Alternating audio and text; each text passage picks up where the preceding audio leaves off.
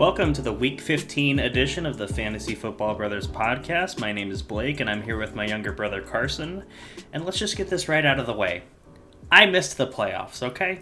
I'm just going to say it. That is so sad. I missed the playoffs by 0.3, correct? 0.3 points? I think 0.2. 0.2. 0.2 to tie. I think there would have been some that is true. Some conditions to meet in order for me to break the tie. But yeah, 0.3 points is what I needed that I was just shy of and didn't make the playoffs. It's been a minute since I missed the playoffs, so don't get too used to it, Carson. But you made the playoffs. Yeah, I missed it last season for the first time in a while, but I obtained the first seed on this last week. I was the third seed for a lot of the time, but I got the first seed. So yeah, things have been going better for me. I'm on a 6-game win streak, and I think Blake is on a 6-game or 5-game lose streak. So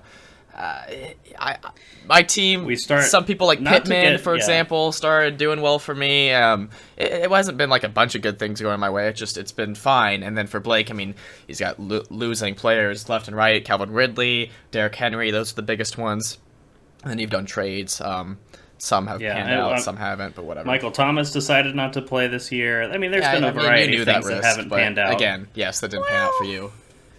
Yeah. Either way, let's jump right into this week's football because people are listening for their own teams, not to hear about us talk about ours. So let's get right into it. Thursday Night Football, Chiefs Chargers. All right. So I want to start with the obvious elephant in the room, and that's Patrick Mahomes. So he's coming off a game where he scored just over 20 fantasy points, 2 passing touchdowns, 20 yards rushing.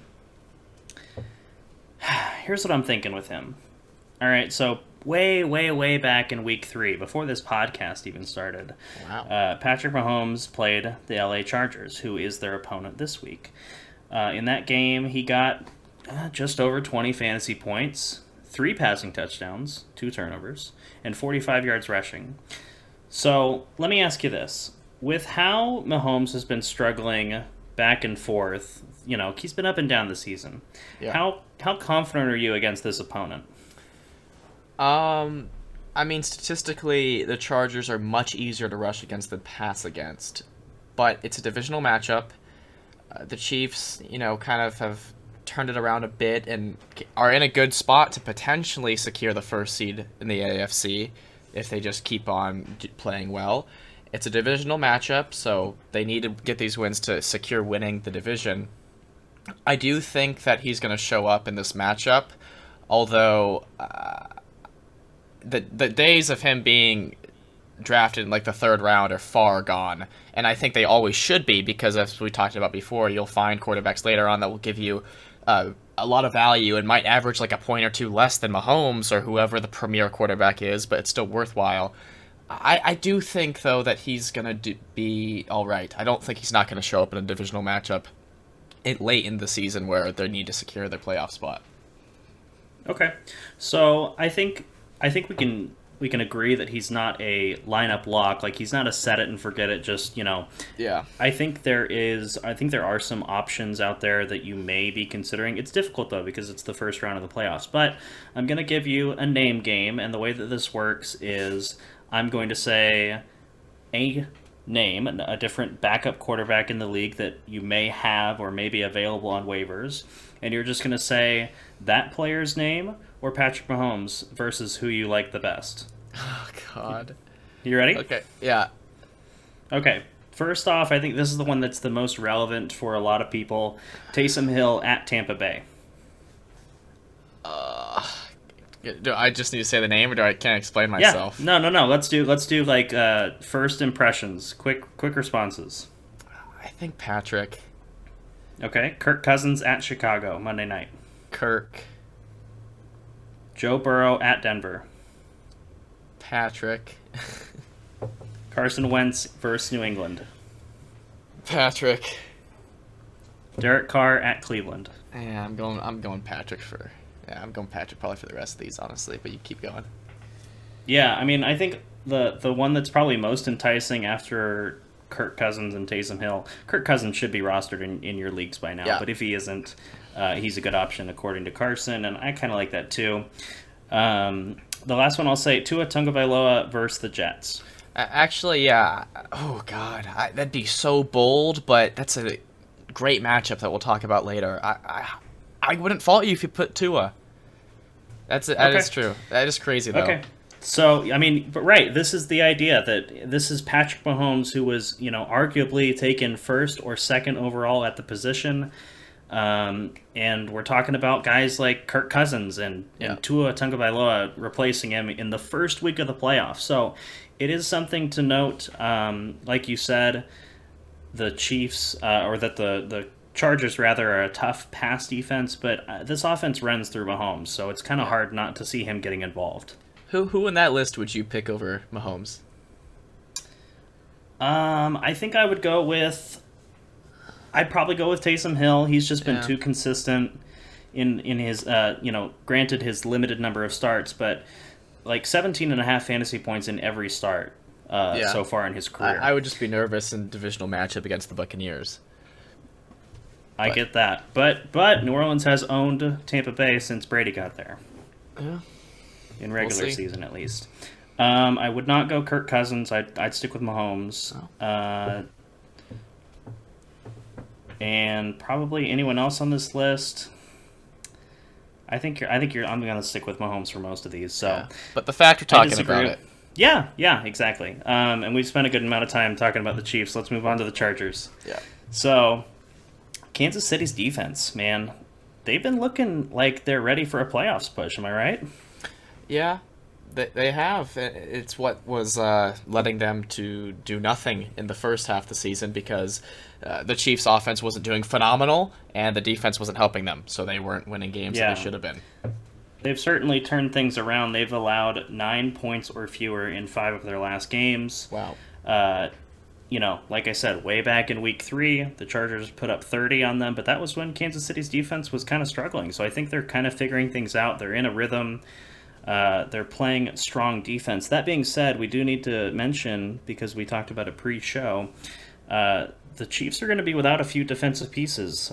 Chris Jones and other players in the secondary, just due to illness and a variety of different reasons. But it's not going to be the Chiefs defense that you saw last week. There are going to be some missing pieces, so that is important to note. Brandon Staley expects to have Keenan Allen back in the lineup, barring any setbacks. He has been activated off the COVID list, so he should be all clear there. Austin Eckler, he's going to be a game-time decision for Thursday Night Football. Now, the good thing about this is that it's Thursday night. The bad thing about this is that it's Thursday night, meaning he's not going to have extra time to get well. The game is today as of listening to this podcast. So it's the good thing is that you will be able to pivot. You won't have to wait. If it's like a Monday night, you'd have to risk rolling the dice on him being healthy in a game time decision scenario. So you do have that, but obviously a major loss if you are without Austin Eckler this week. Yeah, I will say, don't get cute. If he's active, you're going to start him. I mean, just imagine if you had Cook last week and decided to get cute, and you see how that happened for Dalvin Cook. So first week of the playoffs, if Eckler's active, you got to just trust that he's actually active and will have enough of a workload to be startable. Yeah, in the event that Eckler is unavailable, is there a running back in this backfield that you feel comfortable starting? I don't think there's like a de facto guy. I mean, don't they kind of bounce around between Justin Jackson and Joshua Kelly? I mean, I don't think there's like a clear one between them two. Yeah, even Roundtree, the rookie, I think he's a rookie. I would look elsewhere. Yeah, I agree with that. Not to say, I mean, the Chiefs have been playing really good defense, so it does kind of make sense that you wouldn't necessarily be confident starting one of those backup guys. Probably better off looking elsewhere if Eckler's unavailable. What's your confidence level in Mike Williams, who last week, without the main guy, Keenan Allen, being there, he got you 6 catches for 61 yards, 12.1 fantasy points? I'm not very confident in him. I feel like you got to have safer options, and although he could boom on your bench and that would suck in playoffs, I don't think you can afford to let him just do like low single digits.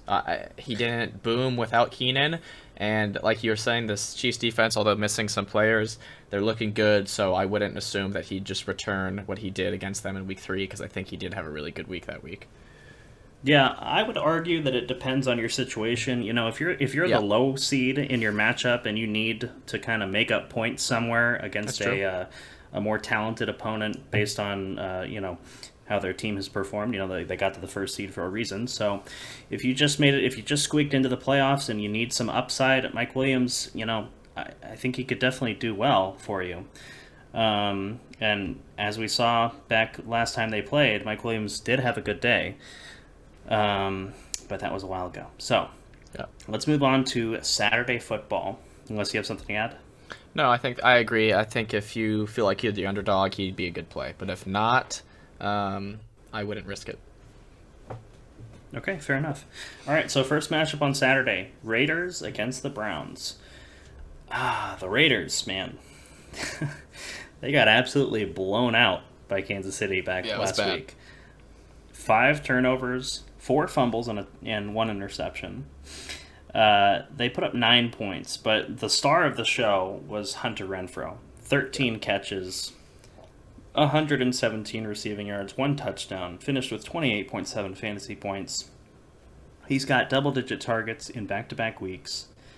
Where do you expect Renfrow's ADP to be next season? I still think that he's going to get overlooked. I mean, I always bring up Deontay Johnson. He's that reception monster that, you know, booms when he gets the touchdown, just like Renfrow did in this game. And maybe next season, Deontay Johnson will be valued like a low-end low-end wide receiver 1. But this year, he was my 3rd wide receiver off the draft board. So I expect Hunter Renfrow to not be any higher than that. And I think that he is a solid wide receiver 2 that I still think is going to be overlooked, and that you could probably get him as your 3rd wide receiver, and I'd be very happy to have him as that. So he's currently position ranked 12. Just to put that in perspective, Hunter Renfrow is. Yeah. I think he's going to be. I think he's going to be taken inside the top 15 wide receiver. Yeah. As he should. Top 20. Yeah, but he definitely belongs there.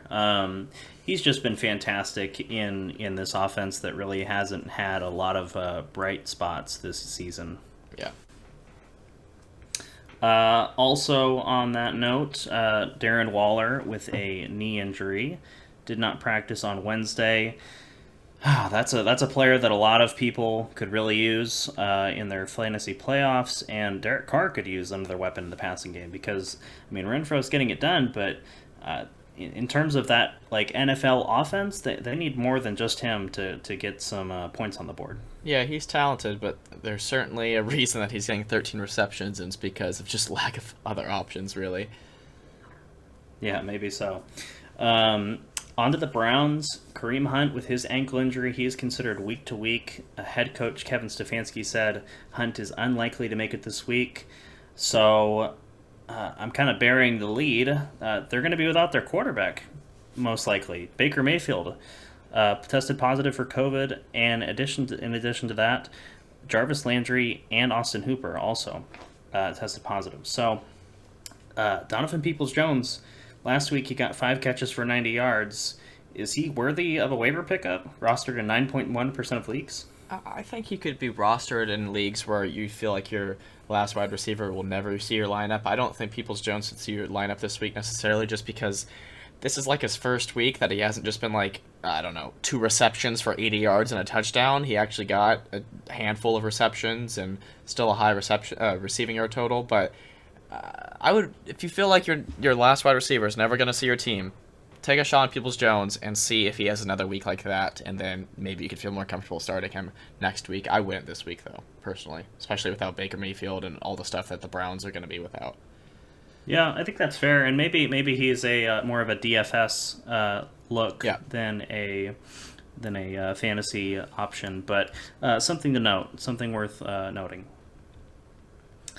All right, let's talk about Patriots at the Colts for Saturday Night Football. So right off the bat, the Colts play in a dome. No weather concerns this week. So we're gonna see the Patriots offense at full tempo compared to what we saw last Monday night, or 2 Monday nights technically. Indianapolis ranks middle of the road in all defensive categories, so you're not really, it's not really a plus or a minus for any of their skilled players.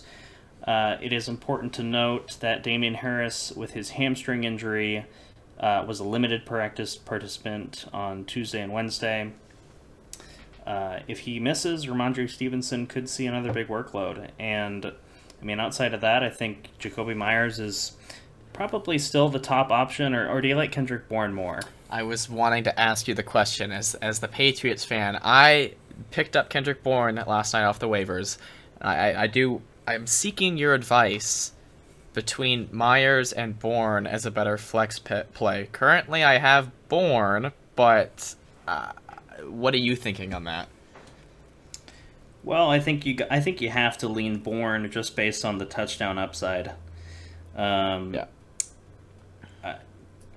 And the past 5 weeks, the receptions are not that different. I think Bourne might actually have more. And then he's also getting the touchdowns. So I've got Bourne pulled up right now. He's got, we're ignoring week 13. Week 9, 3 catches, 4 catches, 4 catches, 5 catches.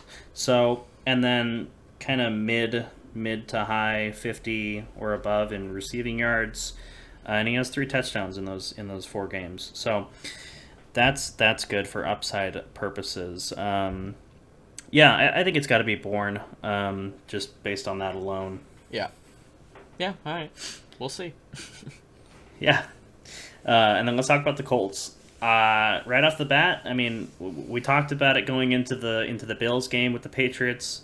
Lower expectations for Carson Wentz and the pass catchers because New England has one of the best defenses in the league. Since week 7, New England has allowed one team to score over 13 points, and that was the LA Chargers in week 8. Wow. New England ranks first in points allowed per game, third in passing yards allowed per game, and total yards allowed per game.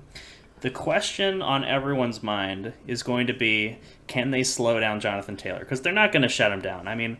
Listen, I give all due respect and all credit to Bill Belichick about isolating an opposing team's star player and game planning around keeping them hamstring, just like preventing them from doing really well. But Jonathan Taylor is on a tear. He has rushed for over 100 yards 7 times this season, including 4 of his last 5 games. So, in terms of the other aspects of the offense with the pass catchers, I would be worried about Michael Pittman, and I know that you roster him. So, what are your expectations for him? I can't bench him. That's how I feel with him. Again, this is not a great matchup, but I feel like he'll do well enough considering he's top of the depth chart for wide receivers, and unless they pull a week 13 Patriots, they have to pass the ball, so it's got to go to him, I would think. I do think, I don't know, it'll be interesting. This will be a good test for the Patriots defense, and there is a rumor. I definitely don't agree with that. I think the challenge is going to be slowing down Jonathan Taylor, but outside of that, I'm not really too concerned by the pass catchers on this offense. There's a rumor going around that J.C. Jackson may be shadowing Pittman, which is worse news for you. Just a heads up there. But can I bench him? No, I can't bench him. It depends on your situation. You certainly, like I said, you got to lower expectations, and I think that's where we can move on with that. Yeah, Jonathan Taylor will be a big test for this defense, and it'll be interesting to see what they can do against him. Yeah. All right, let's talk about Sunday matchups. Tennessee Titans against the Pittsburgh Steelers. So, Pittsburgh ranks 30th in rushing yards allowed per game. You like that for the backfield. And 27th in total yards allowed. So, Dante Foreman, 13 carries for 47 yards and a touchdown, 2 catches for 15 yards, got you 14.2 fantasy points. This is a good matchup, and I think Foreman is flex worthy. I don't think he's an RB2, but I think you can flex him with some pretty good confidence in this matchup. I agree. I feel pretty good about him. I'm starting him. The Steelers' rush defense looks almost like the worst in the league in the past 2 weeks. I mean, week 13, they made Devonta Freeman look like he was in his prime. He's had a few good games recently, but he looked really good in that game. And then they allowed Dalvin Cook to have 200-plus rushing yards. So I don't expect Foreman to do that, but I think there'll be enough for him to have a good day. Yeah, I agree with that. In terms of pass catchers, I don't think there's anyone that you can start on this roster until A.J. Brown comes back next week. Jeff Swaim and Anthony Ferkser led the team in receiving yards last week, and you may be thinking, you may be thinking, maybe Julio was out. No, he played. He got 4 catches for 33 yards.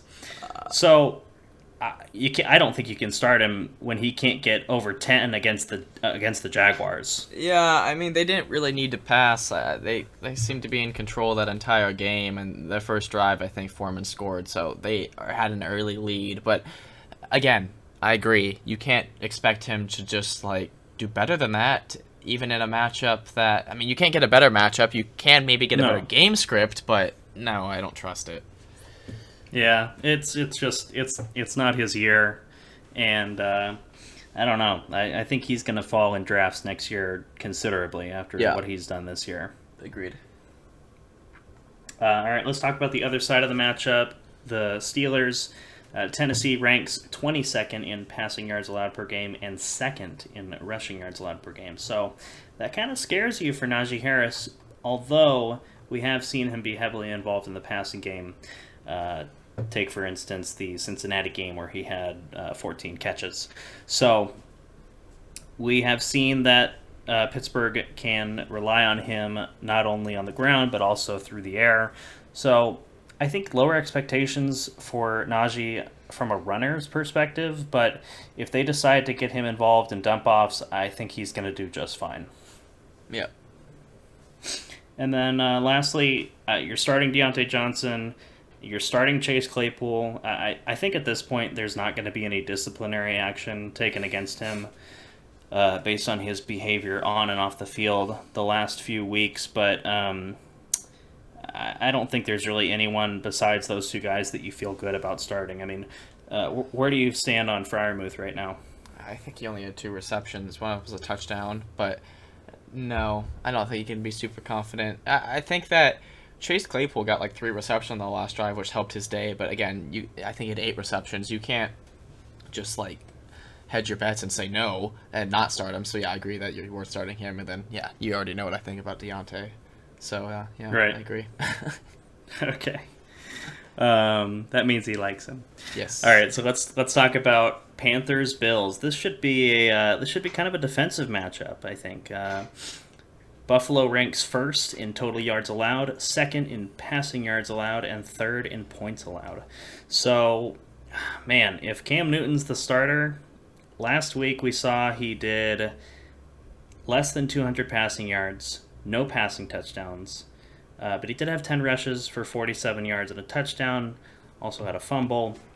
He got you 13.82 fantasy points. Cam, remember when he started and he said to the camera, "I'm back, I'm back." Yeah. I don't think so. Cam needs to prove himself before you can confidently start him. Maybe especially against such a tough matchup. Maybe he just meant Patriots Cam. Very much so, because that's who he's been looking like. He's got a rushing touchdown in 4 straight games. It's just like you said, when he was at New England, his passing game leaves a lot to be desired. Chuba Hubbard, 0 targets last week. He got 10 rushes for 33 yards and a touchdown. I mean, with Cam as the quarterback and how he is as a quarterback, it really limits Hubbard's upside in PPR formats. I don't feel comfortable starting him this week against the Bills. Yeah, and this is unique because when Hubbard had the backfield kind of to himself when McCaffrey was out early in the season, Newton wasn't there. So I agree. just watching highlights and see Newton running in for like 15 yards or whatever, and it's like, oh, yeah, that could have been Hubbard points, but they're all going to be taken away. So, yeah, you can't be confident in him, and then the matchup isn't good either. But yeah, and it totally makes sense that Cam continues to get rushing touchdowns because, I mean, he's a very physically imposing guy. Yeah. So, on the goal line, what are you going to give it to the guy that's like half a foot shorter than him almost? Or are you going to give it to the guy that's 6'5", 240, and, like, you know, he's going to make a play because he always has in his career. Yeah, I think Hubbard's got very limited upside as long as Newton is there, and especially in this matchup. On a different note, we finally saw a Robbie Anderson game. 7 catches, 84 yards, and a touchdown. He got you 21.4 fantasy points last week. Season highs in catches, targets, and yards. And then it is important to note, DJ Moore was a limited practice participant with a hamstring injury on Wednesday. So let's go both scenarios. If DJ Moore misses, how do you rank Robbie Anderson? And then if DJ Moore plays, how do you rank Robbie? I think if DJ Moore misses, I think you can play Anderson if you don't have better options. If you're desperate? Yeah, basically. If DJ Moore is playing in the fantasy playoffs, I mean, we see plenty of wide receivers have games like this and then have one reception the next game. So DJ Moore's playing, I don't trust it in this matchup where extremely hard to pass against the Bills, and Robbie Anderson could just disappear, especially if Moore is there, if they just end up forcing it to Moore because they're not having a lot of success, and that's all they can do. So no, I wouldn't trust Anderson if Moore was there, but if he's not, I mean, they got to throw to somebody, but I still wouldn't feel great about it. Yeah. Until Cam calls his own number and just, scrambles. So, yeah, I agree with that. It's a tough matchup, and you need to see it more from Robbie before you can trust him, I think, especially in the playoffs. All right, let's talk about Bills. Carolina ranks first in passing yards allowed per game, second in total yards allowed, and 8th in points allowed. Josh Allen pretty much put the entire Bills franchise on his back last week. 54 pass attempts, 308 passing yards, 2 touchdowns, 1 interception, and then 12 carries for 109 yards and another touchdown. He was spotted in a walking boot after the Week 14 loss. Monitor his availability. He was a limited practice participant on Wednesday. And Mitchell Trubisky is the backup. So it really changes the outlook of this team if Mitch Trubisky is leading the way. But let's go off the assumption that Allen is playing. Emmanuel Sanders has a knee sprain. He will likely miss this week. So I'm going to ask you, you're not really worried about Stephon Diggs. He's going to find a way. Yeah. And Cole Beasley has been better as of late. But who I want to ask you about is Gabriel Davis, rostered in 2.5% of leagues. He got 5 catches for 43 yards and a touchdown, 8 targets in Week 14, a touchdown in back-to-back weeks. Is he worthy of a waiver pickup? Not really, in my opinion. I mean, you know how I value wide receivers. Like we talked about Donovan Peoples-Jones earlier. I feel like he has a little bit more value because he had a good game, 5 receptions, 90 yards. Gabriel Davis, not a bad game, obviously. He had 15.3 points, but back-to-back weeks where the touchdown is the only reason he has double-digit points, so I wouldn't be super confident. I think that there's too many mouths to feed in this offense and that he's just completely touchdown dependent, and you can't depend on that with wanting to start him. Or again, like I've always said, if you just have someone that you're not very active on the waiver, so your last wide receiver just is a bum, then sure. But I think in most instances I wouldn't feel super confident yet. Yeah, maybe someone to add and stash in case you need him moving forward. Yeah, potentially. All right, let's talk about a division matchup. Washington against the Philadelphia Eagles. Philadelphia ranks middle of the road in all defensive categories, so, no upgrades, no downgrades. Taylor Heinicke left early with a knee injury in Week 14. The MRI did not reveal anything significant. He is expected to start, so you like that for this offense. something you don't like for this offense, Terry McLaurin is in the concussion protocol. So we're going to be monitoring his status. Are there any pass catchers that interest you if McLaurin misses? I mean, not really. Ricky Seals-Jones didn't have a good week this past week with Logan Thomas being out, but we've seen him have success. Prior in the season, Logan Thomas has been out, but I mean, I know they've like Curtis Samuel, but I don't even know if he's injured. He's been injured on and off all the time. He's been really, like, they have not found a way to integrate him in this offense. No, I don't think he could be. I couldn't even name another guy with confidence that I'm getting their name right as far as pass catchers on this team. So. Yeah, the guy last week that had a pretty big game was Cam Sims, and he got placed on the COVID list earlier. Okay. So no, he's likely not available. But I'm going to go back on what you said with Ricky Seals-Jones. I think if you need a tight end this week, maybe you're down Darren Waller again or Austin Hooper, if that's the case. But those are kind of two that just came off the top of my head. But either way, the Eagles ranked last against tight ends, so if McLaurin misses especially, I kind of feel like Seals-Jones could eat this week. So even if McLaurin plays, I still feel good about rolling out Seals-Jones this week because the Eagles have just proven all season long that tight ends can get points on them. I agree. All right. On the Eagles side, the Washington football team ranks 30th in passing yards allowed.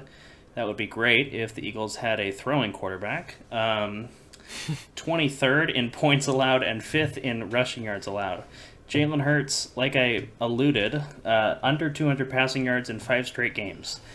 Double-digit rushes in 5 of his last 7 games. 55-plus rushing yards in 6 straight games. And here's the most important thing. He split first-team reps with Minshew in practice. He's not fully healthy. Yeah, I mean, you know how much I like Jalen Hurts. And that's not very this time. I don't like him very much at all. I'd almost feel more confident in Minshew in this matchup because they're much easier to pass against than run against. I don't think you can... I mean, you'll go on to talk about more players. I don't think you can confidently start anyone on this roster, especially if Hurts is having injury issues. I mean, he's a hard one to bench just because of that rushing floor, but no, I don't feel confident with any of these guys. Yeah, I would say that if Hurts plays, you're probably not going to want any of his pass catchers just because they haven't been... I mean, Jalen Hurts is kind of an independently viable fantasy option in this offense. He kind of just does his own thing. Yeah, exactly. So I agree with you there. On the note of the pass catchers, like Devonta Smith, he's a single-digit scorer in back-to-back games, 2 catches in back-to-back games. So you don't like that. And then Dallas Goedert, he is a single-digit scorer in 3 of his last 5 games. Important to note that when Minshew got the start, that was Dallas Goedert's season high, where he had 2 receiving touchdowns, over 100 receiving yards. He was heavily relied on, one of Minshew's safety valves. But yeah, we'll need to monitor that injury status heading into the weekend. And then in terms of running backs, it's a tough matchup. I would avoid all of them if possible because Jordan Howard recently returned to practice. So just another running back in the mix. It's not a desirable scenario there. Not at all. Definition of a committee. Yeah. All right, let's talk about a real stinker of a matchup here. Texans against the Jaguars. All right, let's start with Brandon Cooks. 11 targets, 8 catches for 101 yards. He got you 18.1 fantasy points. This was the first time he got 10 or more targets since week 9, so you like to see that. On the other side of the receiving game, Nico Collins, 5 catches for 69 yards. He got you 11.9 fantasy points, 10 targets for Seattle last week, rostered in 1.2% of leagues. Is he worth a waiver pickup? No. I mean, we can't even see Brandon Cooks. You're crapping on all my waiver guys. I'm just saying, like...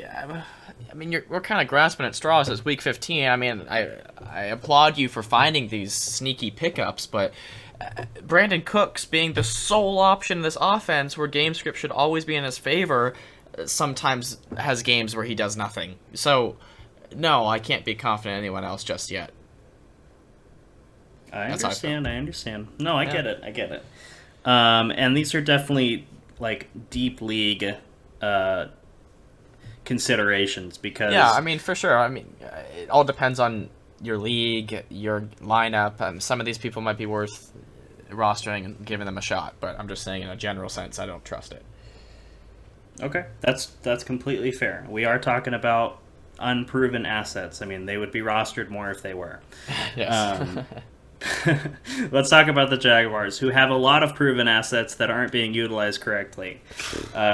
You'd like to be able to trust the likes of James Robinson, Marvin Jones, Laviska Shenault, but Urban Meyer is just he's just running.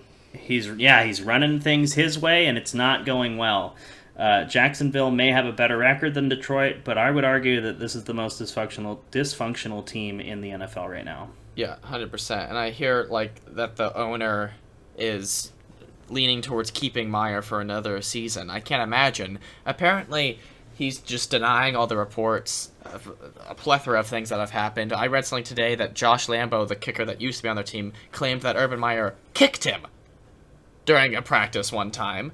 And just would say stuff like, how are you not making these kicks? Just stupid stuff for a coach that should be a lot more composed than acting like a toddler. I don't like him at all. I hate him, actually. I'll go that far. Mismanaging his entire team.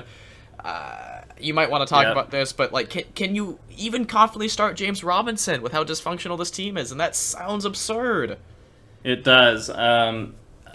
It's not a good situation. You don't feel good starting James Robinson this week like you should against the Texans defense. You may not have better options. You certainly don't have a lot of options with more upside than Robinson if he gets the work.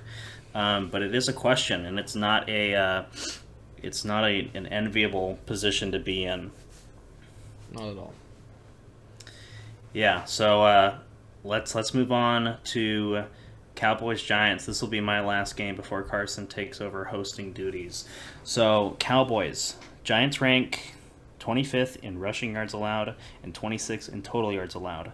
So, presumably, if Zeke is healthy, and he was a full participant at practice on Wednesday, should be a good matchup for him. On the other hand, Dak Prescott has been stinky. Back-to-back disappointing weeks.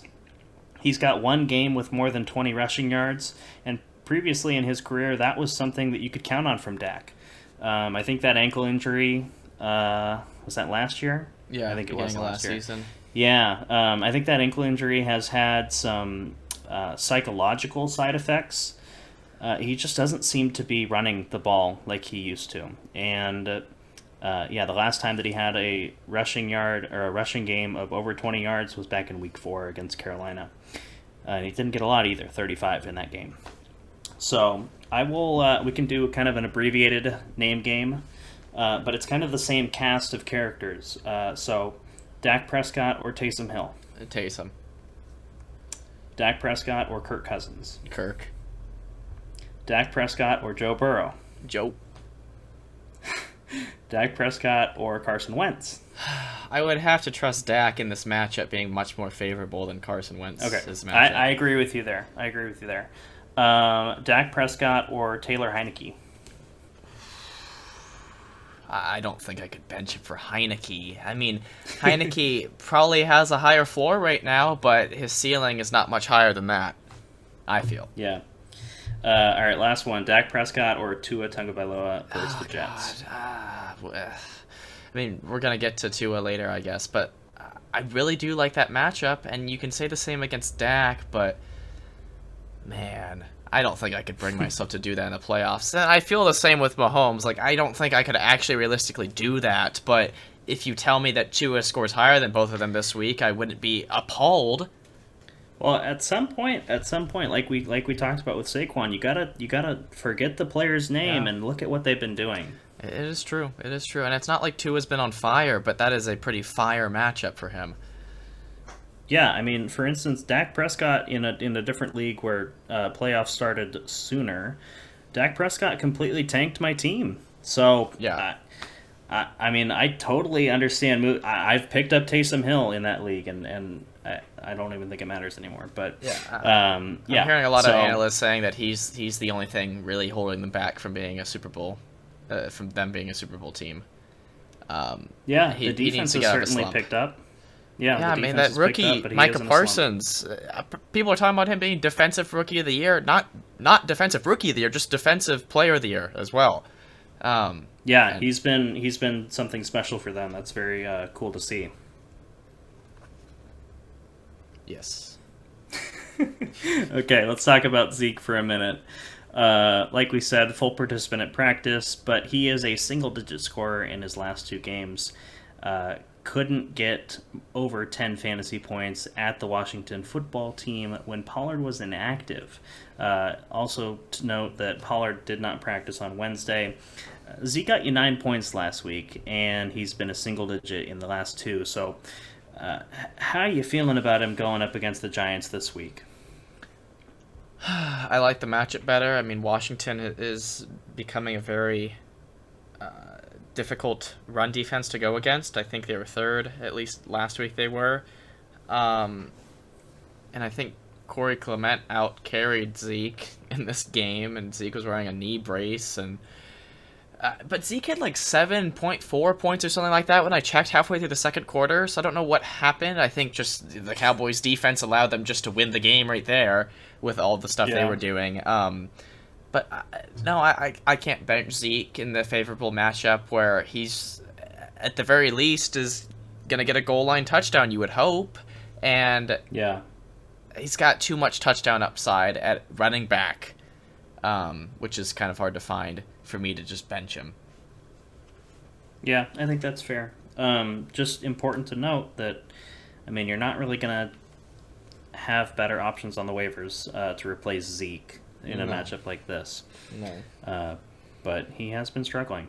On the pass catchers side, CeeDee Lamb, Amari Cooper, Michael Gallup, these are all starters. I would argue flex for Gallup, but they've all been reliable, solid wide receivers. Dalton Schultz, on the other hand... I'm so sorry. He's the reason you lost, honestly. Let's not get into that. But Dalton Schultz had 1 catch for 4 yards. He's a single-digit scorer in 5 of his last 7 games. He's just not getting the receiving volume that we came to expect prior to the Week 7 bye. And I think that has a lot to do with Michael Gallup returning. Yeah, you can't trust him. There's too many mouths to feed. Yeah, he was kind of filling the void when Gallup was out, and now that he's back, Schultz has significantly fallen off, and I think there are better options at tight end for you to find or use. Yeah, I agree. All right, let's talk about the Giants on the other side of this matchup.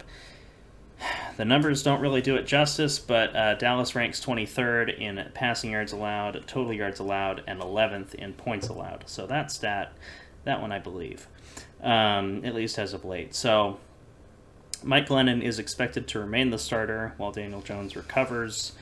Saquon Barkley, 16 carries for 64 yards and 3 catches for 31 yards and a touchdown. He got you 18.5 fantasy points. You're happy with that if you started him. It's a season high in rushing yards. That alone, that's an interesting statistic. At 64 yards? Wow. Yeah. Wow. Tied his season high in carries at 16. I mean, he's a dual threat receiving and running back. So that one doesn't really surprise me too much. I think he gets involved in the passing game enough where 16 is not a crazy number for him. But what's your confidence level in Saquon this week against a kind of middle-of-the-road run defense, but a in-form defense nonetheless? Yeah, I mean, I think we were a little bit more negative on him last week, but it was good to see him get 18.5 points this week. I mean, obviously a touchdown helped with that, but I mean, he got involved in the passing game. He's getting 16 carries. He's just been inefficient. I think he's at the very least a flex. Yeah, I think that's fair. I think that's where he belongs, honestly. Yeah.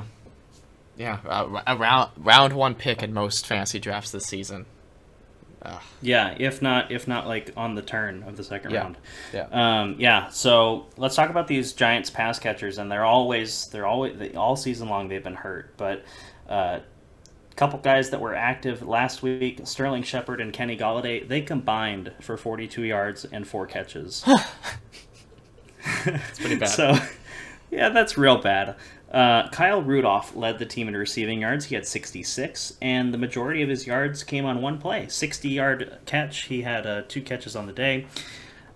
Assuming all of these guys are healthy, we're talking about Kadarius Toney and Darius Slayton and all these other guys, Evan Ingram. Are there any New York Giants pass catcher that you're willing to start? No. Yeah, I think that's the right call, honestly. Yeah. Especially with Mike Glennon out there. I mean, you feel a little bit better with Daniel Jones, but with Glennon there, I just, we just haven't seen it. We just haven't seen it from these guys. I mean, yeah, and all those names, they probably had higher hopes for Kenny Golladay in this offense coming from the Lions, but it turns out all these wide receivers are kind of the same tier, so it's too many mouths to feed, and they're all like... Yeah, nobody's really stepping up. And they're all like flex plays at best, so it'd be really difficult to pinpoint who's going to do the best out of all of them, especially if they're all healthy. I think that's completely fair. All right, we can move on to the matchups I'll be talking about. Cardinals, Lions. I wanted the Cardinals to beat the Rams. I just like them more, but I will say, fantasy-wise, this makes the division more interesting and makes the Cardinals have to keep on going full force and maybe throughout the rest of the season if they want to secure the first seed of the NFC or even just to win their division. Kyler Murray, 32 for 49. He had 383 passing yards, so that's great in comparison to Week 13, but 0 passing touchdowns and 2 interceptions. 7 rushes for 61 yards was good to see, too. Seeing him get a lot of rushing yards keeps his floor up. He didn't have an amazing day, 17.42 fantasy points, but obviously you feel great about him against the Lions. James Conner, monitor his injury status. I think he picked up an ankle injury. He had 13 receptions for 31 yards and 2 touchdowns. It'd be like, oh, okay, so goal line chow hounds, but he had 9 receptions. What'd I say? Receptions. Oh, 13 receptions. 13 rushes. He almost did. 9 receptions. I got ahead of myself. He almost played like a wide receiver. He was all over the place with how they were using him. Did you see his one-hand catch? Yeah, I did. Over the middle? And he had it in Week 13 for a touchdown, too. So he's got hands. 33.5 fantasy points. But hold your horses, because Chase Edmonds did not play in Week 14, but he's expected to play this week and monitors injury status. He'd been out with an ankle injury for multiple weeks, but this is the thing I want to bring to your attention. Connor averaged roughly 11.5 fantasy points, and a lot of those points were just due to the goal line touchdown rushes in weeks 1 through 8 when Edmonds was active. But he's averaged 25.84 fantasy points in weeks 9 through 14. So I'll just ask you, what do you make of this backfield, specifically, I guess, for Connor, but for the both of them when Edmonds comes back? Well, I'll start with this matchup in particular, and I think that, given what the likely game script will be, I think it's going to be another James Conner day, assuming that he's healthy enough, of course. Yeah. I also think, so Connor was a free agent acquisition in the offseason, and it seemed like they didn't really utilize him much outside of goal line work. I think with the way that he's performed these past weeks, and you mentioned it with how he's been averaging, 25 plus fantasy points, I think he's going to be more involved in this offense even when Edmonds is healthy and back in the game. It really does come down to game script and how the Cardinals are, either they're controlling the game, and I think it's going to be more Connor. If they're playing catch-up, I think it's going to be more Edmonds. The reality is that Connor will not be the player that he has been in Edmonds' absence when Edmonds is back, but I think it'll be better than the start of the season. I mean, Connor could be a potential... he could be on a lot of teams that make the playoffs just because of where he was drafted and how he's been performing in the past 5 weeks. But, I mean, we saw, and we'll talk about them later, we saw Javonte Williams and Melvin Gordon both get it done against the Lions last week, but it'll be interesting to see how this offense uses both of them. DeAndre Hopkins... Go ahead, sorry. I was just going to say, I think this is a Connor game even if Edmonds is healthy. I agree. I mean, it's hard to deny his production. I mean, he's looking like 2018 or whatever year it was that he was amazing for the Steelers. Yeah. He's looking phenomenal. Yeah, so DeAndre Hopkins, news as of today on Wednesday, expected to miss the rest of the regular season with a sprained knee. I guess it's not surprising they're being cautious with him because there's no doubt that the Cardinals are making the playoffs. I mean, mathematically, I guess it's not impossible, but there's no doubt they're not going to make the playoffs. But benching Hopkins is probably the smart move to keep him healthy for the playoffs. But Christian Kirk, 3 receptions for 86 yards. AJ Green, someone that was on Brev's bench, unfortunately, 7 receptions for 102 yards. Okay. And, you keep taking shots at me. So I do want to ask you, among Christian Kirk, AJ Green, even Rondale Moore, because he had value in the beginning of the season, and Zach Ertz, who do you feel the most confident in during Hopkins' absence? And I guess you could say multiple, or how do you assess those 4, I guess? Well, I would say the ranking is probably more often than not Kirk, Green, Ertz, and Rondale Moore at number 4. So I remember in the beginning of the season when we talked about how if you're starting a Cardinals pass catcher, you either have to just set it and forget it and live with the consequences, or always bench them because you're never going to be able to justify when one of them goes off in any particular matchup. So we're kind of in that position again, and there really wasn't anyone that stepped up in Hopkins' absence earlier this season either. So yeah, I think that I mean you can rank them, but I think that honestly it's anyone's guess who gets the work week to week. So it's not an ideal scenario. Yeah, I mean, even Hopkins was becoming touchdown dependent, so that just shows how many mouths are a feed. He wasn't even reliable on a week-to-week basis like he has been historically. Yeah, he was heavily targeted against the Rams, which was good to see. But now he's gone for the rest of the fantasy playoffs.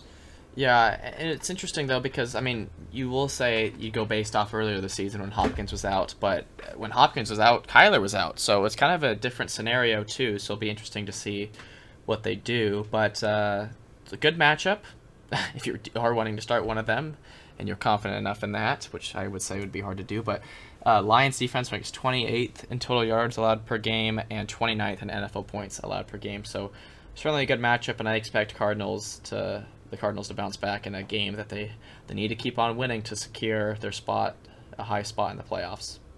Mm-hmm. We can move on to the Lions. DeAndre Swift injured. He didn't play for the past 2 weeks, I believe. He's been injured since early on in the Thanksgiving matchup. Monitor his injury status with a shoulder injury. He did not practice today as of recording on Wednesday, so I guess you just have to watch that out.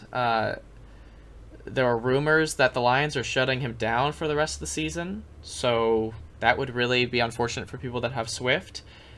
Jamal Williams. Go ahead. Sorry, I just want to say, I think that if they choose to do that, I think it's the right choice for Swift because it doesn't make any sense. What are the Lions going to accomplish if Swift is out there? They're going to get more wins and get a worse draft pick next year. Like they need picks and they have a reliable talent in DeAndre Swift that get him healthy in the offseason, get him back ready for week 1 of 2022.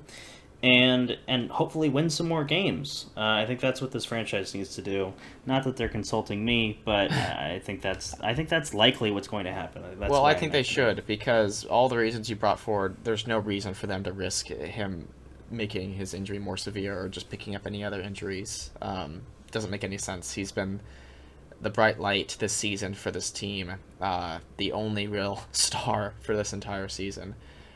Jamal Williams was on the COVID list. I mean, you like his outlook if Swift is out and they shut him down, especially because then they kind of just have to lock in and go with Williams. But he hasn't been an amazing replacement in the game Swift has been out, but certainly worth rostering. So I guess you just have to see what happens with Swift before you assess Williams. But Amon-Ra St. Brown, 8 receptions for 73 yards. He's got 12 targets in back-to-back games. I don't know his roster percentage, but it's certainly below 50%. So St. Brown's a no-brainer. Add off the waivers, don't you think? I will agree with that.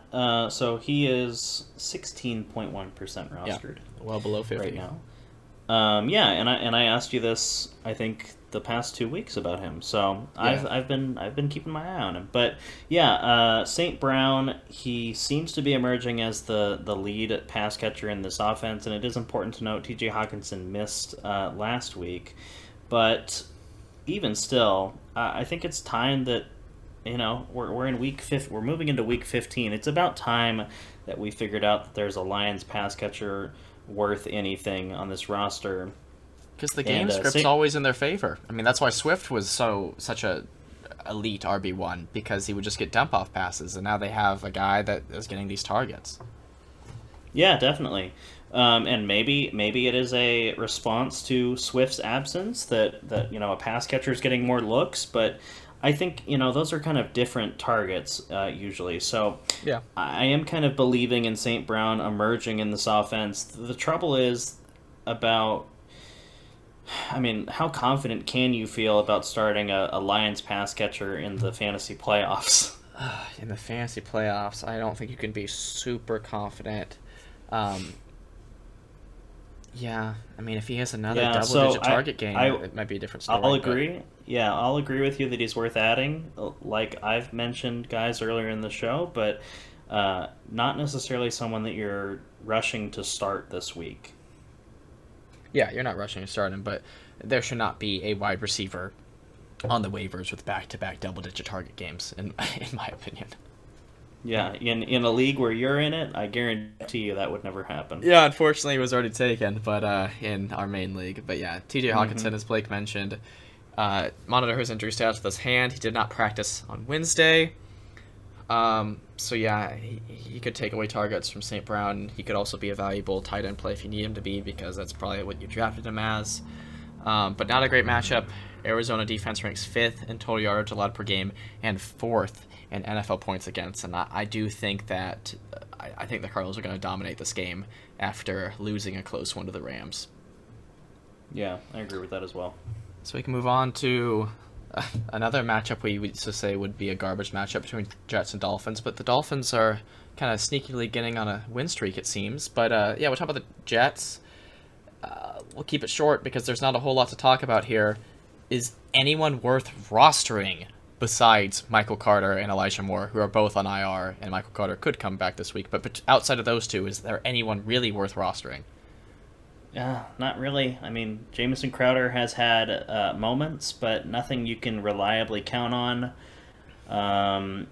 And even like Ty Johnson or Tevin Coleman, like those guys aren't really like anything special. So yeah, I think especially given the matchup, I think you fade all Jets offensive players. I don't think you're starting the Jets defense by any chance. So yeah, I think it's just no Jets on the roster this week. What about Carter if he's activated and expected to be on a full workload? I would still be hesitant because of the matchup. The Dolphins have been really hot as of late on defense, and it is the Jets at the end of the day. They don't usually score a lot of points. Yeah, and we also saw Carter have most of his success without Zach Wilson. So, yeah, we make fun of Zach Wilson every single podcast. I think the team saw most of their success without Zach Wilson.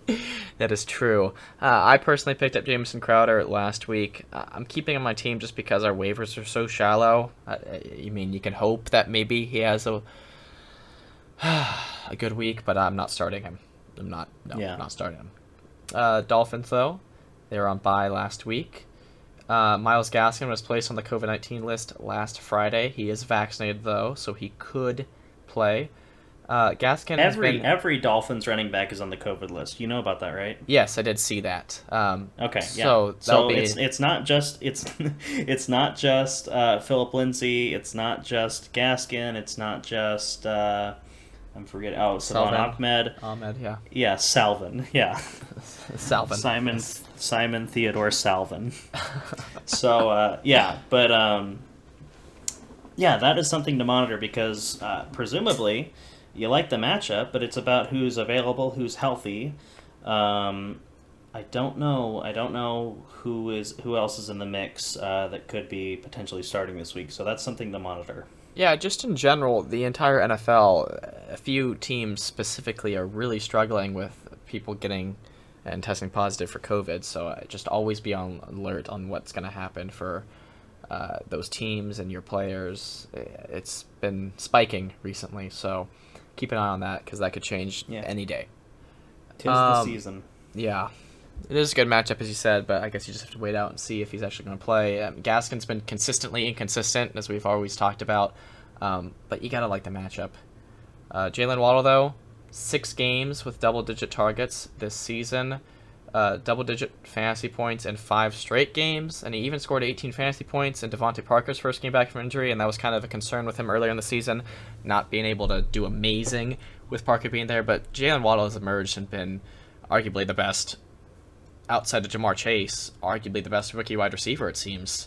Yeah, season long, I would give the edge to Waddle. I think. Yeah, I mean, he's been more consistent just because he's had fewer slumps than Chase. Yeah, and we'll talk about him later. But Devontae Parker, definitely worth rostering, averaging 8 targets and 5 receptions on the season. Yeah, if he's on your waivers, go pick him up. He's certainly worth rostering, and I'm sure we'll talk about him in the DFS podcast because, once again, he's priced pretty low, and I feel pretty good about him. Way too low. Way too low. Mike Gesicki, he had 11 targets in Week 13. But do you think his production is going to take a hit as Parker gets reintegrated in this offense? Possibly, but I will say Gesicki is kind of different from most tight ends in the league. They really use him more like a oversized wide receiver. Yeah. That can block pretty well. So I still like Gesicki. I think that honestly they can all be viable, especially with Gesicki being a tight end. I think he kind of, his expectations are kind of lowered just by default because of how shallow that position is. And in the offseason, we'll talk more about why you probably shouldn't play with tight ends or at least be required to use tight ends, but more on that later. With him in this offense right now, with Parker kind of getting back reintegrated, I think you should kind of lower expectations from what you were seeing from him in Parker's absence, but I don't think it'll be as dramatic of a plummet like Dalton Schultz, for instance. Yeah, I was about to bring him up if you didn't. That is a good comparison. But yeah, I don't expect that to happen for him.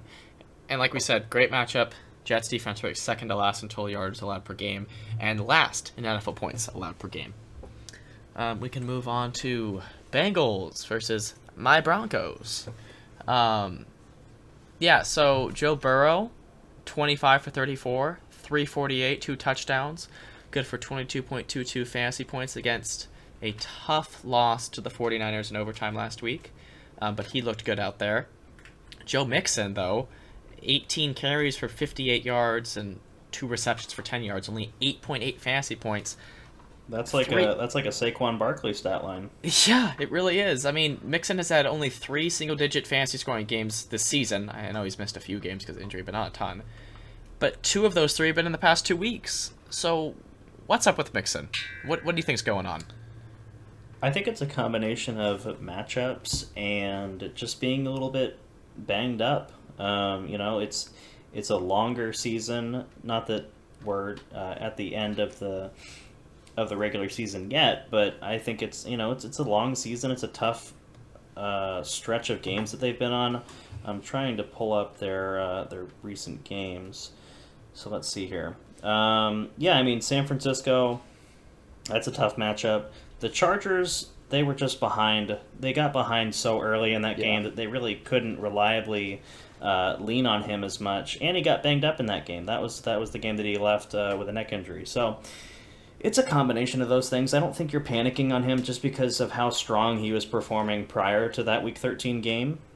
Yeah. But I think that's kind of the explanation for it. And we can talk about the pass catchers more, but I think that I think he can bounce back. Although the Broncos defense is a difficult matchup. I do agree. I think you have to stay trusting Mixon. I think you just have to. But yeah, we can talk about the pass catchers. Jamar Chase, 5 receptions for 77 yards and 2 receiving touchdowns, and 1 rush for 6 yards. 25.3 fantasy points. I mean, do you just feel like Chase is back? I mean, you weren't really benching him, so it's just good to see him boom again. Yeah, I mean, I'd like to see it more than just one time since the stretch of struggling games, but the thing that's positive about it is that he is getting the looks, he's getting red zone looks, he's delivering on those plays. I think he even had 1 touchdown called back. Yeah, he did. Yeah, so Burrow likes him, clearly. They were former teammates, and now, like, back in college, and they're teammates again here. So I think that they have a very good relationship. I think that he's probably one of Burrow's favorite targets. Certainly not Tyler Boyd, but yeah, I think hold your horses on Izzy back completely. Let's see him do it. If he could do it against the Broncos, I would say yes. Yeah, I agree. T. Higgins, 5 receptions for 114 yards. Yeah, I feel like he is going to be someone that's kind of looked over for drafts next season, be underrated. You asked me about Renfro's ADP. I'm not saying Higgins is Renfro, certainly not. But, I mean, where do you think he's going to be drafted next year, or where do you think he should be, rather? I think he gets drafted inside the top 25-ish. Yeah. At the position. Yeah. Like inside wide receiver 25, because I mean, we've seen it over the past few games. He's been producing at wide receiver 1 numbers. So T. Higgins is a very valuable asset in this offense, and I think that he's going to improve. I mean, he's still a young player. Is this like his? I don't want to be completely wrong on that. Yeah, I was thinking 2nd or 3rd season. So, yeah, I mean, I like what I've been seeing from Higgins over this past month. I agree. I think if in drafts you go running back heavy, and like we said, probably in the summer we'll talk about some draft strategies, but if you go running back heavy, I'd love Higgins to probably be my wide receiver 3 if he keeps up this streak through the end of the season. But tough matchup this week against Denver. They rank 7th in total yards allowed per game and 2nd in NFL points allowed per game. And speaking of the Broncos, Javonte Williams and Melvin Gordon both had 20-plus fantasy points. I'll read their stats because it's really good. 15 rushes and 73 rushing yards and a rushing touchdown for Javonte Williams, and he also had a 10-yard receiving touchdown. And then Melvin Gordon, 24 rushes for 111 rushing yards and 2 rushing touchdowns. Maybe this is not that I think I'm a huge fan, but is this a little bit too much of fandom coming out of me? Do you think this is the best running back duo in the league? I think you should maybe remember who they played last week. No, they played the Patriots, right? Definitely not the Lions. They played the Lions. So we've seen a lot of teams bully the Lions with their running backs. I will concede that the Broncos have a very talented young rookie in Javonte Williams, and a very, Melvin Gordon, just a few seasons ago, he was an absolute stud on the Chargers. So yeah. There's no denying that, these are 2 talented running backs. I think there's debate around the best running back duo in the league, but you're happy with your roster currently, and that's all that really matters. Yeah, and just a transition off of that, they have a lot of decent pass catchers, but fantasy-wise, can you trust any of them? A lot of decent pass catchers on the salary, yeah. Can you trust any of them? Not really. I dropped Cortland Sutton for Kendrick Bourne last night. Yeah, and I don't blame you. We talked about if Sutton couldn't get more than, you said 10 fantasy points, and he did not get that. No, I think he had 2 receptions for 9 yards, something like that. Yeah, something not good, something not worth rostering. So, no. I think that not every game is going to be a running clinic by Denver. So there will be games where I think Jerry Jeudy gets more involved. This very well may be one of them. The Bengals are certainly a high-powered offense. But it comes down to if Denver's defense is going to carry, like they have a few times throughout the season. Yeah, and throughout their recent history as well.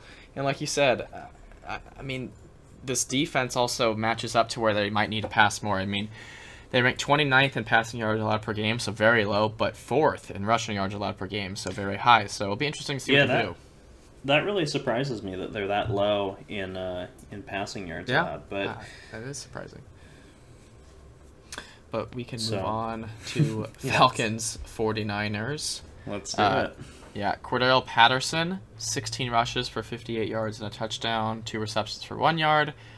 Patterson has had 6 games this season with 5 or more receptions, but he's had fewer than 5 receptions in his past 4 games, so the way they're using him has kind of changed throughout the season.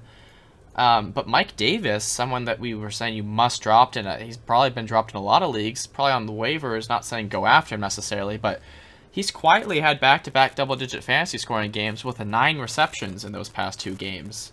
So I'll ask you, are you worried about the way they're using Patterson and for his volume for fantasy purposes? No, not really. I think that this Falcons offense is just kind of a mess all around. Yeah. Earlier in the season, you were thrilled with how Patterson was performing. I think that he's kind of coming back down to earth a little bit, and you know, we talked about expecting that at some point in the season that he wasn't going to be able to sustain the amount of volume and fantasy volume that he's been getting earlier in the season. In terms of Mike Davis, he's rostered in about 51% of leagues. So someone to consider, I suppose, if he is available in your league. But what it really comes down to is, like, Mike Davis doesn't have a lot of value, in my opinion, without scoring touchdowns, and he's not really put very often in a position to score touchdowns. So I agree. I still kind of feel the same way about Mike Davis as we did earlier in the year. The question was about Patterson's volume. I think that, it's just this offense. It's kind of a mess. Yeah, that is true. I mean, the reason, if you asked me before the season started if we'd be talking about Patterson like this at all, I'd be like, Patterson? What do you mean, Patterson? Yeah. So, they definitely have been using their offensive weapons in unconventional ways. Russell Gage, 4 receptions for 64 yards. Kyle Pitts, 5 receptions for 61 yards. So, here's an interesting statistic. Since Ridley's absence, so I think that's since week 8, Gage has averaged roughly 10.5 fantasy points, whereas Pitts has averaged roughly 7.5 fantasy points. And that includes 2 0-reception games for Gage, and he's still averaging 3 more points than Pitts is in that stretch of time. So I guess I'll ask, because we've talked about Pitts a lot before, like, I don't know why he's not getting more looks in Ridley's absence, but, I mean, the tight ends are consistently starting over Pitts. I guess just add on to this list if you got anyone else. Kittle, Mark Andrews, Kelsey, Gronk. Who else you think is a lock over Pitts? A lock. I mean, that's kind of a difficult question because you've already named all of the really, truly valuable tight ends in the league. Yeah, and that shows you how shallow it is once again. There's not a lock probably after those 4. No, yeah, I would argue that after that it gets kind of chalky. Like, you kind of got to play matchups and things. But Kyle Pitts, from where he was drafted and like in real NFL and in addition to fantasy leagues, like, he should be doing a lot more than he has been. And it comes down to just this offense. Like, it's not good, and they're really missing Ridley's absence. Yes, they are, for sure. And this 49ers defense is strong pass defense. They rank 6th in passing yards allowed per game and 8th in total yards allowed per game. So, you don't feel like this is an amazing matchup for your Falcons players. But we can move on to the 49ers. Elijah Mitchell, who was injured last week, did not practice on Wednesday. He's dealing with a concussion and a knee injury. I assume I don't know. It could have been both of them that held him out. I don't know the severity of those two in comparison with each other, but he's dealing with 2 things, so that's not great. Keep an eye on him, though, because he's been a very reliable option. Debo, though, 1 receptions for 22 yards, and 8 rushes for 37 yards and a touchdown. 12.9 fantasy points. He's one of the strangest players in the NFL with how his team chooses to use him. But, I mean, it's because Elijah Mitchell was out. Yeah, it's really only because their running back situation is so unclear. But, yeah, Debo, I mean, really what this does is it lowers his value because, I mean, like you said, 1 catch for 22 yards is not good in PPR formats. So, No. like, regardless of the rushing upside, which, I mean, there really isn't that much. He's getting single-digit carries. This is bad. This is bad for people who manage Deebo Samuel if the 49ers continue to use him in this way. So I think you're going to have to lower expectations for him as long as Mitchell remains hurt and the running back position is unfilled by one player. It's just so funny. I mean, someone who emerged as a fantasy wide receiver 1 tier, and we're talking about rushing upside. It's so funny. But it's because their pass catchers are showing up finally. Their other pass catchers, Brandon Ayuk, 6 receptions for 62 yards and a touchdown. And then George Kittle, 13 receptions for 151 receiving yards and a touchdown, 34.1 fantasy points. I read that, I think this is true. I read this, I don't know when it was tweeted on Sunday, but Kittle is leading the league in receiving yards and receiving touchdowns in the past 2 games. It's 300 plus and 3 receiving touchdowns. He's emerged as the best tight end I'd say you play this week and probably the rest of the season, barring any injury setbacks. And he is dealing with a knee injury. Did not practice today, so keep an eye on that. But he's certainly performing very strongly. I think we're forgetting what Travis Kelce is capable of a little bit. Yeah. But I get it. I mean, recency bias is strong right now. We were talking about how George Kittle was not the player you drafted earlier on the season, and now he's beginning to look more like himself. So it could go either way, but regardless, you're happy if you have Kittle right now. Yeah, for sure. And with how Kittle's been playing, I'll ask you, is there enough to go around on a consistent basis for, I guess, Ayuk and Debo?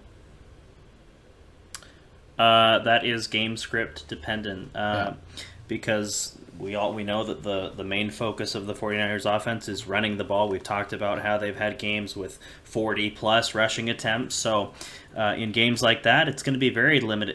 There's not going to be hardly enough to go around for one pass catcher, let alone all 3 of these guys. But that's what it comes down to. In this matchup against the Falcons, it depends on if Mitchell's available. If he's not, you could certainly see a little bit more passing usage, but I think they're going to be able to run on Atlanta regardless of who's there. I agree. I mean, the Falcons defense ranks 25th in total yards allowed per game and 28th in NFL points allowed per game. So, and this is a running offense, so I think they could do pretty much anything they want against them and probably get away with it. Yeah, so we can move on to divisional matchup, Seahawks versus Rams. Russell Wilson had a good game, 17 for 28, 260 passing yards and 2 touchdowns. But here's the main thing we really need to talk about. Rashad Penny. I mean, who would have thought? 16 rushes for 137 rushing yards and 2 rushing touchdowns. Good for 26.8 fantasy points. Whereas Alex Collins had 7 rushes for 16 yards. Extremely inefficient. I heard this week that, Penny's been riddled with injuries his entire NFL career. But I heard that he was drafted before Nick Chubb in the NFL draft. Yeah, so obviously he has the potential and he has all the skills necessary to succeed. It's just been injuries plaguing his career so far. So, I think he was probably picked up in a lot of leagues off the waivers, but you do need to keep in mind this was against the Texans last week. I think they were going that matchup last in rushing yards allowed per game. But how do you feel about Penny rest of season? How do you think? What's his outlook? It's tricky because of how Russell Wilson has been playing lately. So obviously, you like how he played for the most part against the Texans, but like you said, it was the Texans. I'm gonna pull up their rest of season schedule, and kind of just break down game by game. So, at the Rams, we saw what James Conner did. I'm not arguing that Penny is as good as James Conner in this offense, but I think that could be a difficult matchup. You like Detroit in Week 17, and then Chicago in Week 16. That's kind of middle of the road, I would say. So, what it really comes down to, and it kind of goes back to our last matchup preview, but just game script. If Russell Wilson is struggling, it's very unlikely that they're going to be relying on a run-heavy approach. So, if Wilson can get right and stay consistent, then Penny has an opportunity to kind of fill in a very valuable role, someone that we usually see from Chris Carson. So I think that there's opportunity for him and some good matchups in the future. Yeah, for sure. I mean, we don't see a unrostered running back boom too much, so we definitely need to add him if he hasn't already been added off your waivers. But yeah, I guess we can move on. DK Metcalf, 4 receptions, 43 yards. He's not proving himself in Russell Wilson's return. And it's crazy. We talk about this. It's tough because it's the big name player. You have to focus on the stats, not the name. But you might have to bench DK Metcalf in your fantasy playoffs. I would argue you do. Yeah. Metcalf has been a single-digit scorer in 4 of the last 5. He had 11 points against San Francisco in Week 13. So, I mean, he hasn't scored a touchdown since Jacksonville in Week 8 before their bye. Wow. Yeah, it's not good. I'm just kind of coming up with these stats on the fly, but I mean the thing that you like is he has had 8 targets in 4 of those last 5 games, but he's not doing anything with them. Yardage totals 26, 31, 13, 60 at San Francisco, and then 43 at Houston. We talked about if these guys couldn't get it done against Houston, that you really need to consider pivoting off of them. And Tyler Lockett had a great game. He had 5 catches for 142 yards and a touchdown. He's been an absolute stud over these past few games. Metcalf has been a bum, and I mean, you can't just look at the name and be like, but it's DK Metcalf. At some point, this guy's not producing. You got to let him prove himself before you cast him out there just based on name. Yeah, I agree. It's also very interesting. Lockett almost had 20 more fantasy points with 1 more catch. Yeah. But that's the problem. I mean, Russell Wilson 100 more yards with 1 more catch. How about that? Russell Wilson, I mean, last season when Metcalf was doing amazing and was a wide receiver 1, he was having stat lines like that, like Lockett, and then Lockett was also having games like that. But Russell Wilson is not being efficient enough and just having a ton of passing yards to be able to support both of them. They're not the type of players that get a bunch of receptions. They're really boom guys, and Russell Wilson has been able to support them both, but he can't anymore. And it's Metcalf that's taking is getting the short end of the stick on that scenario. I would argue it's not that Russell Wilson can't anymore, it's that he hasn't. Well, yeah, okay, yeah. Not saying that's definitive, but hasn't. I agree.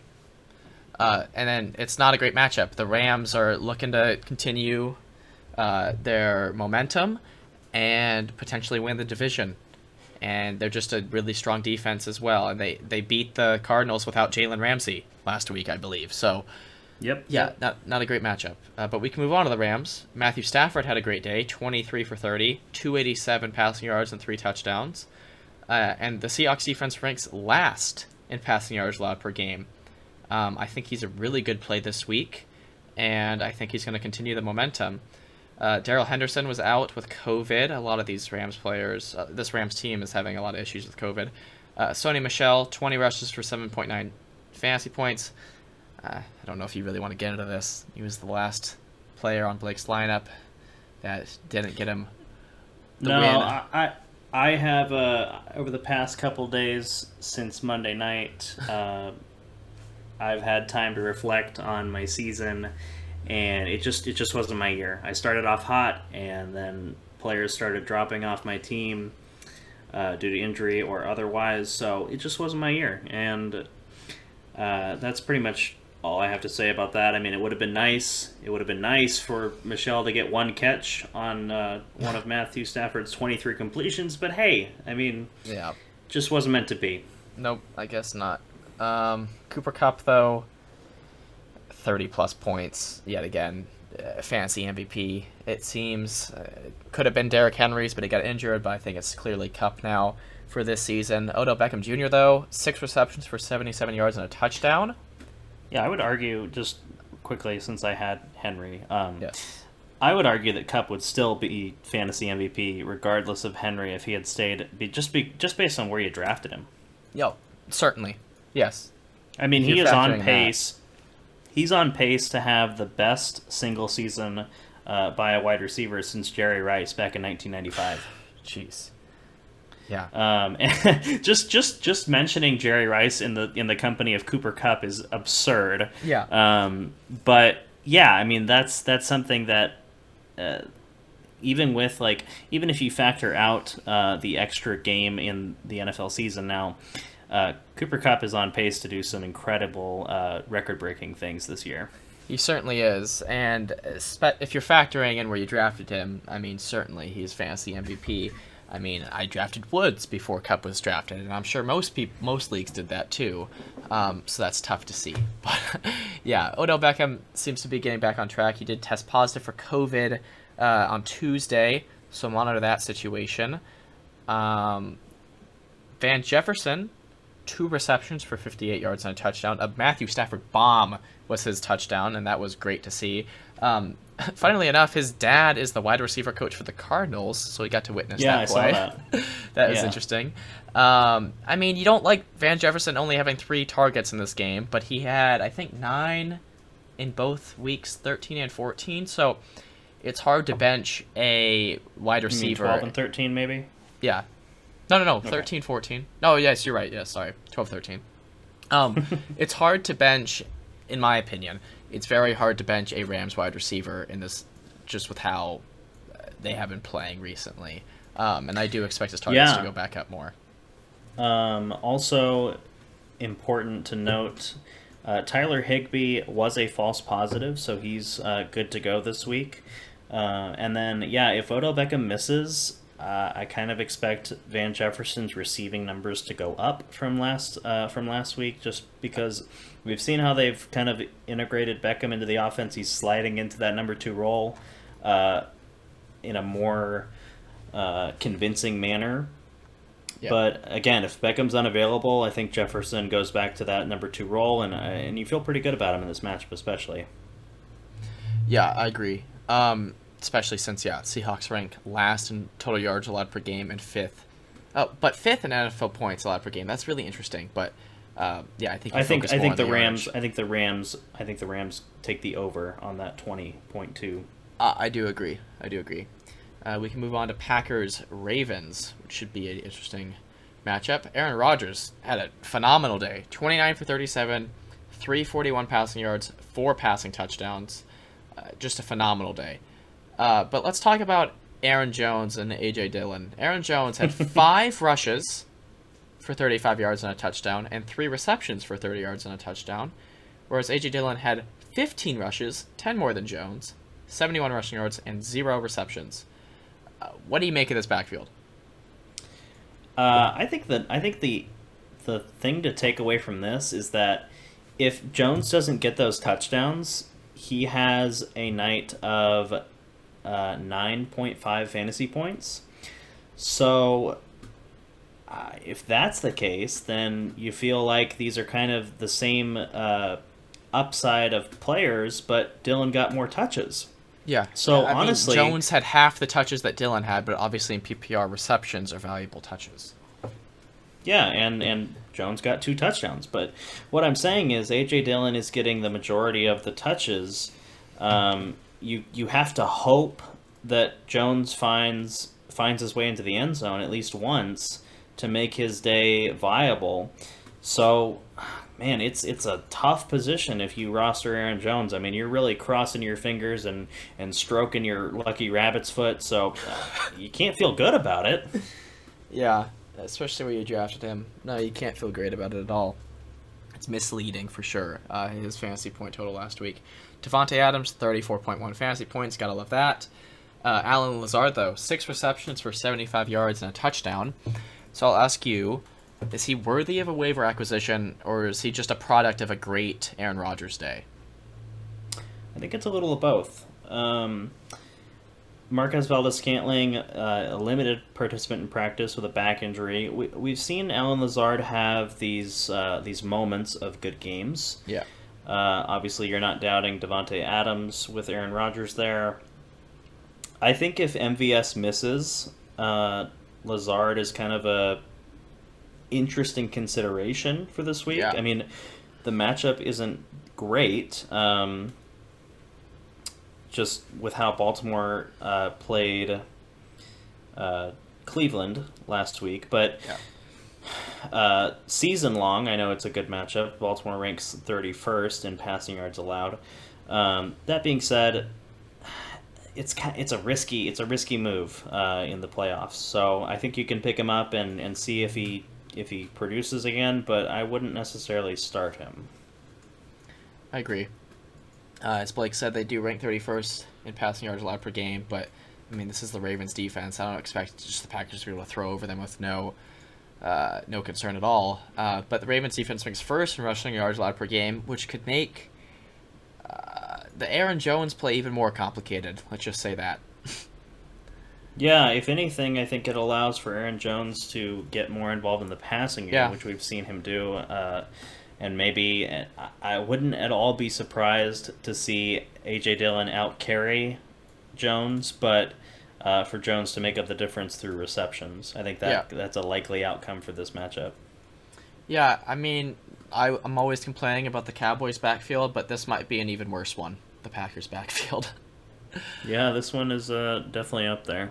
Yeah, all right, we can move on to the Ravens. Lamar Jackson got injured on Sunday with an ankle injury, and he did not practice on Wednesday, so monitor him. Although Tyler Huntley led an inspiring almost comeback. They got close, but they still lost to the Browns last week. Devonta Freeman, 13 carries for 64 yards and 5 receptions for 8 yards. Marquise Brown, 5 receptions for 41 yards. And then this is really what I want to talk about right now, at least. Rashad Bateman, 7 receptions for 103 receiving yards, and he almost scored a receiving touchdown. He was stopped at the 1.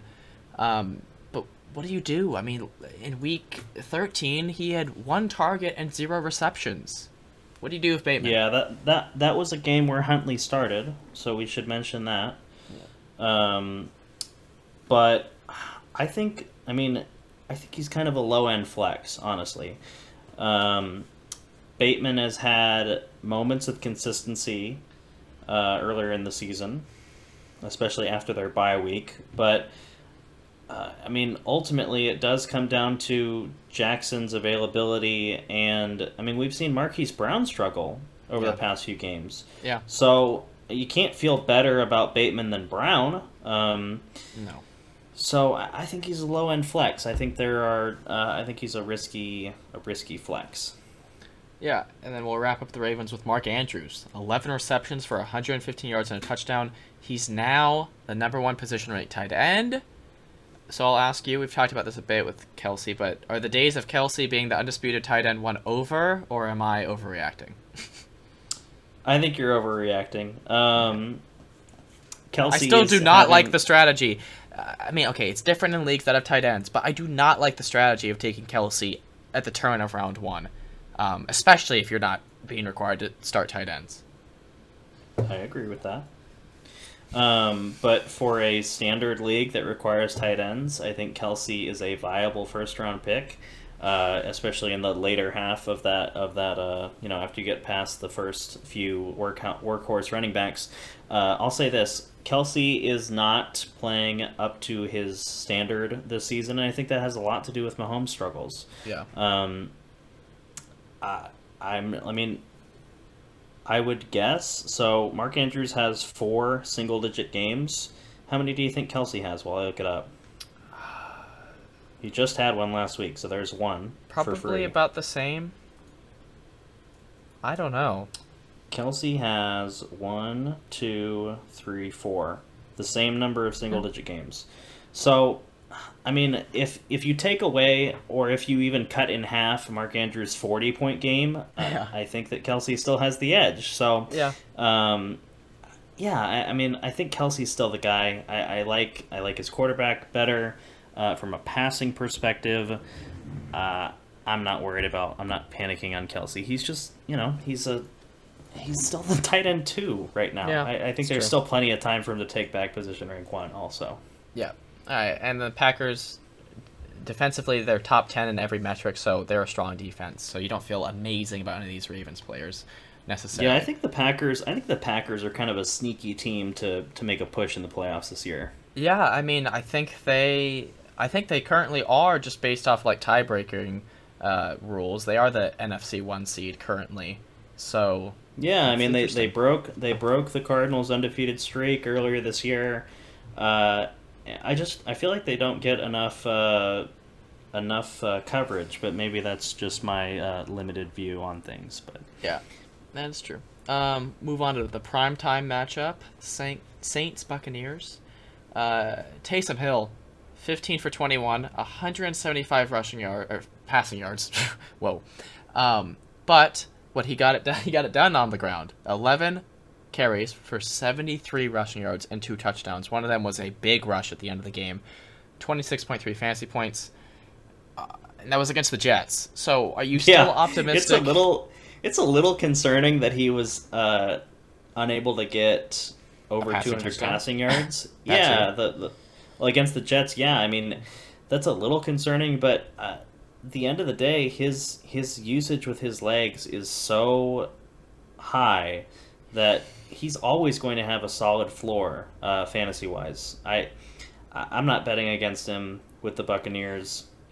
I want to see him. I mean, I don't want to see him, but I'm not going to doubt him until I see him have like a 12 or 10 point fantasy day. Because I think the way that he uses, the way that he rushes and still has the upside of a quarterback, it's really hard for him to have a bad fantasy day.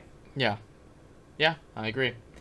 The only other player we'll talk about specifically, Alvin Kamara, 27 carries for 120 rushing yards and a touchdown, and 4 receptions for 25 yards. I mean, he had a dominant performance in his first week back off of injury.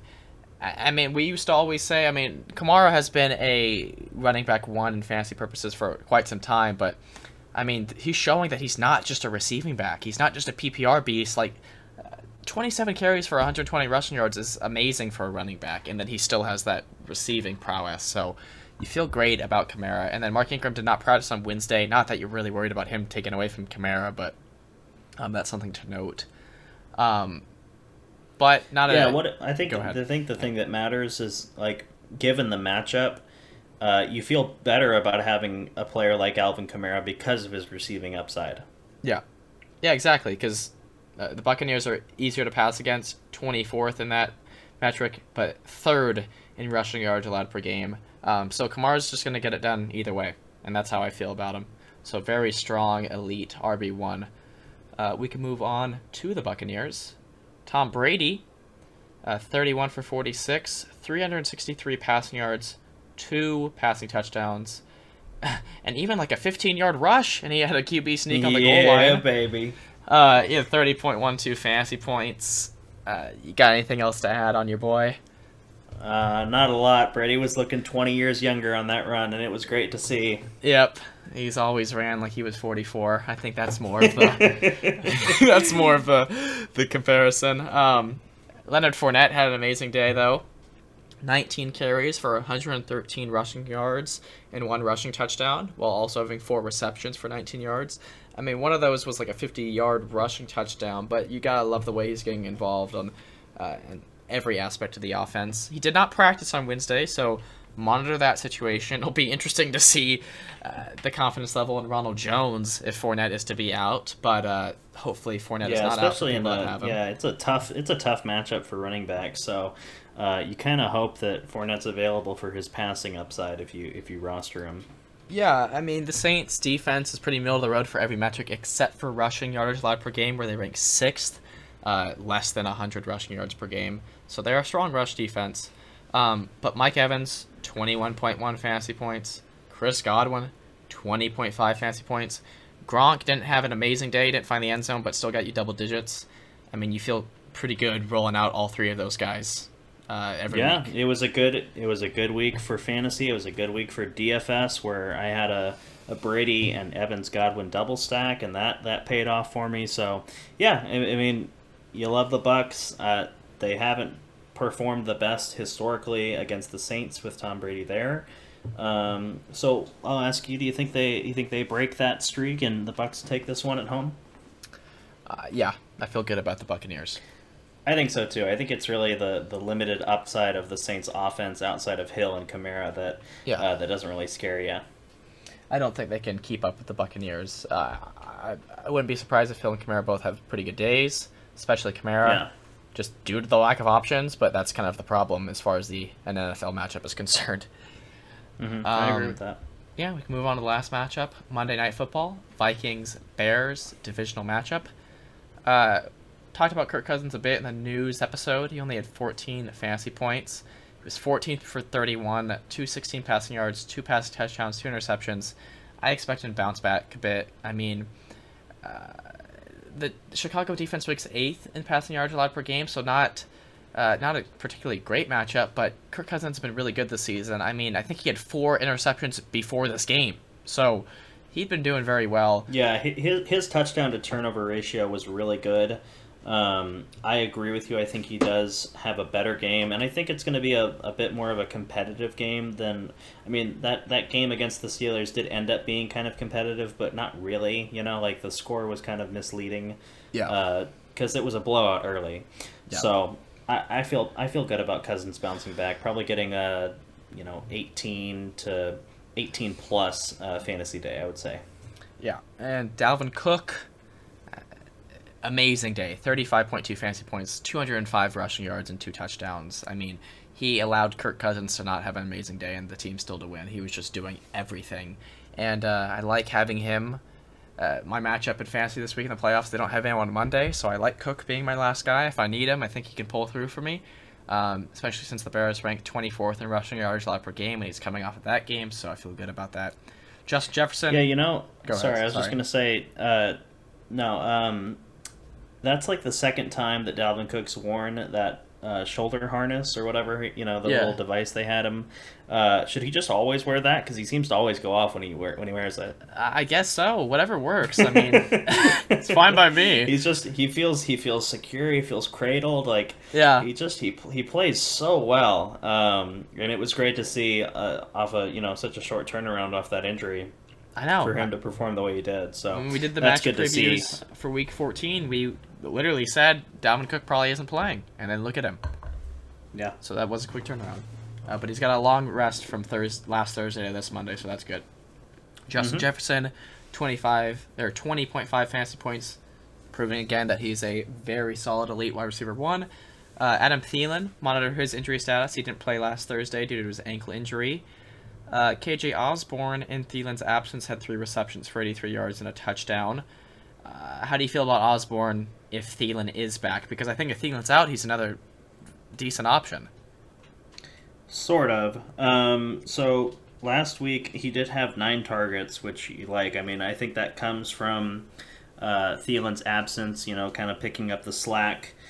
The 3 catches is a bit concerning, and the touchdown came on a 62-yard reception. So yeah, it helped. His day's a lot. Yeah, his stat line's a lot different without that one play, and that kind of concerns you a little bit. If Thielen misses, you may have better options, but if you started him last week, you likely don't. And with that being said, I think you can confidently start him again if Thielen misses. If Thielen's back, I would avoid starting him. I agree with that. We can move on to the Bears.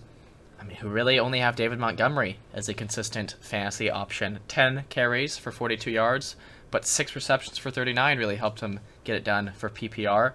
He led the team in receptions and targets, So that's definitely interesting. Darnell Mooney, 2.9 points on 1 reception. Allen Robinson, 3.4 points on 2 receptions. I mean, this is just more proof that Montgomery is the only consistent fantasy starter on this offense. Wouldn't you agree?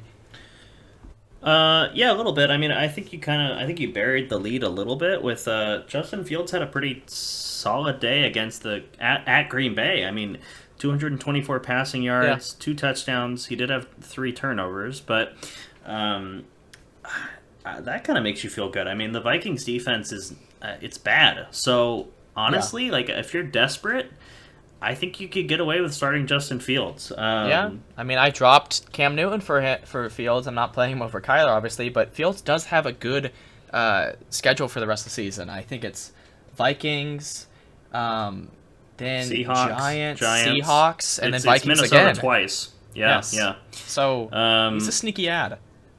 Yeah. Let's see. His roster percentage is 18.1%. So if you are in a deeper league, if you are having difficulties, so maybe that would have been someone I could have mentioned in the conversation. Like, would you like him over Dak Prescott this week? Oh, God. I kind of just popped that up on you. Yeah. I would say no. I think his day was aided a lot by 1 or 2. I don't know. One of them might have been a carry, so that didn't add to his totals. But one of them was a short pass that ended up being a huge receiving touchdown from just a little speedster. So, I mean, that helps his stats a lot. Jakeem Grant. Yeah, and then there was another one, and I don't know if it was a pass or if it counted as a rush, but they had 2 touchdowns like that. It was interesting. So, yeah, no, I couldn't bring myself to do it over Dak, just because we've seen Justin Fields struggle passing. It's a good matchup. I think he's worth rostering. See if he can do it again this week, and then maybe he could be a viable starter going forward over guys that are underperforming. Yeah. Like you said, a very favorable fantasy playoffs match, rest of season schedule. So something to consider. All right, we have reached the end of our matchup previews. Thank you guys so much for listening. Hope you enjoyed the show. We will be back on Saturday for news and various updates, as well as DFS preview. So we will speak with you guys again then. Thank you and goodbye. Peace out.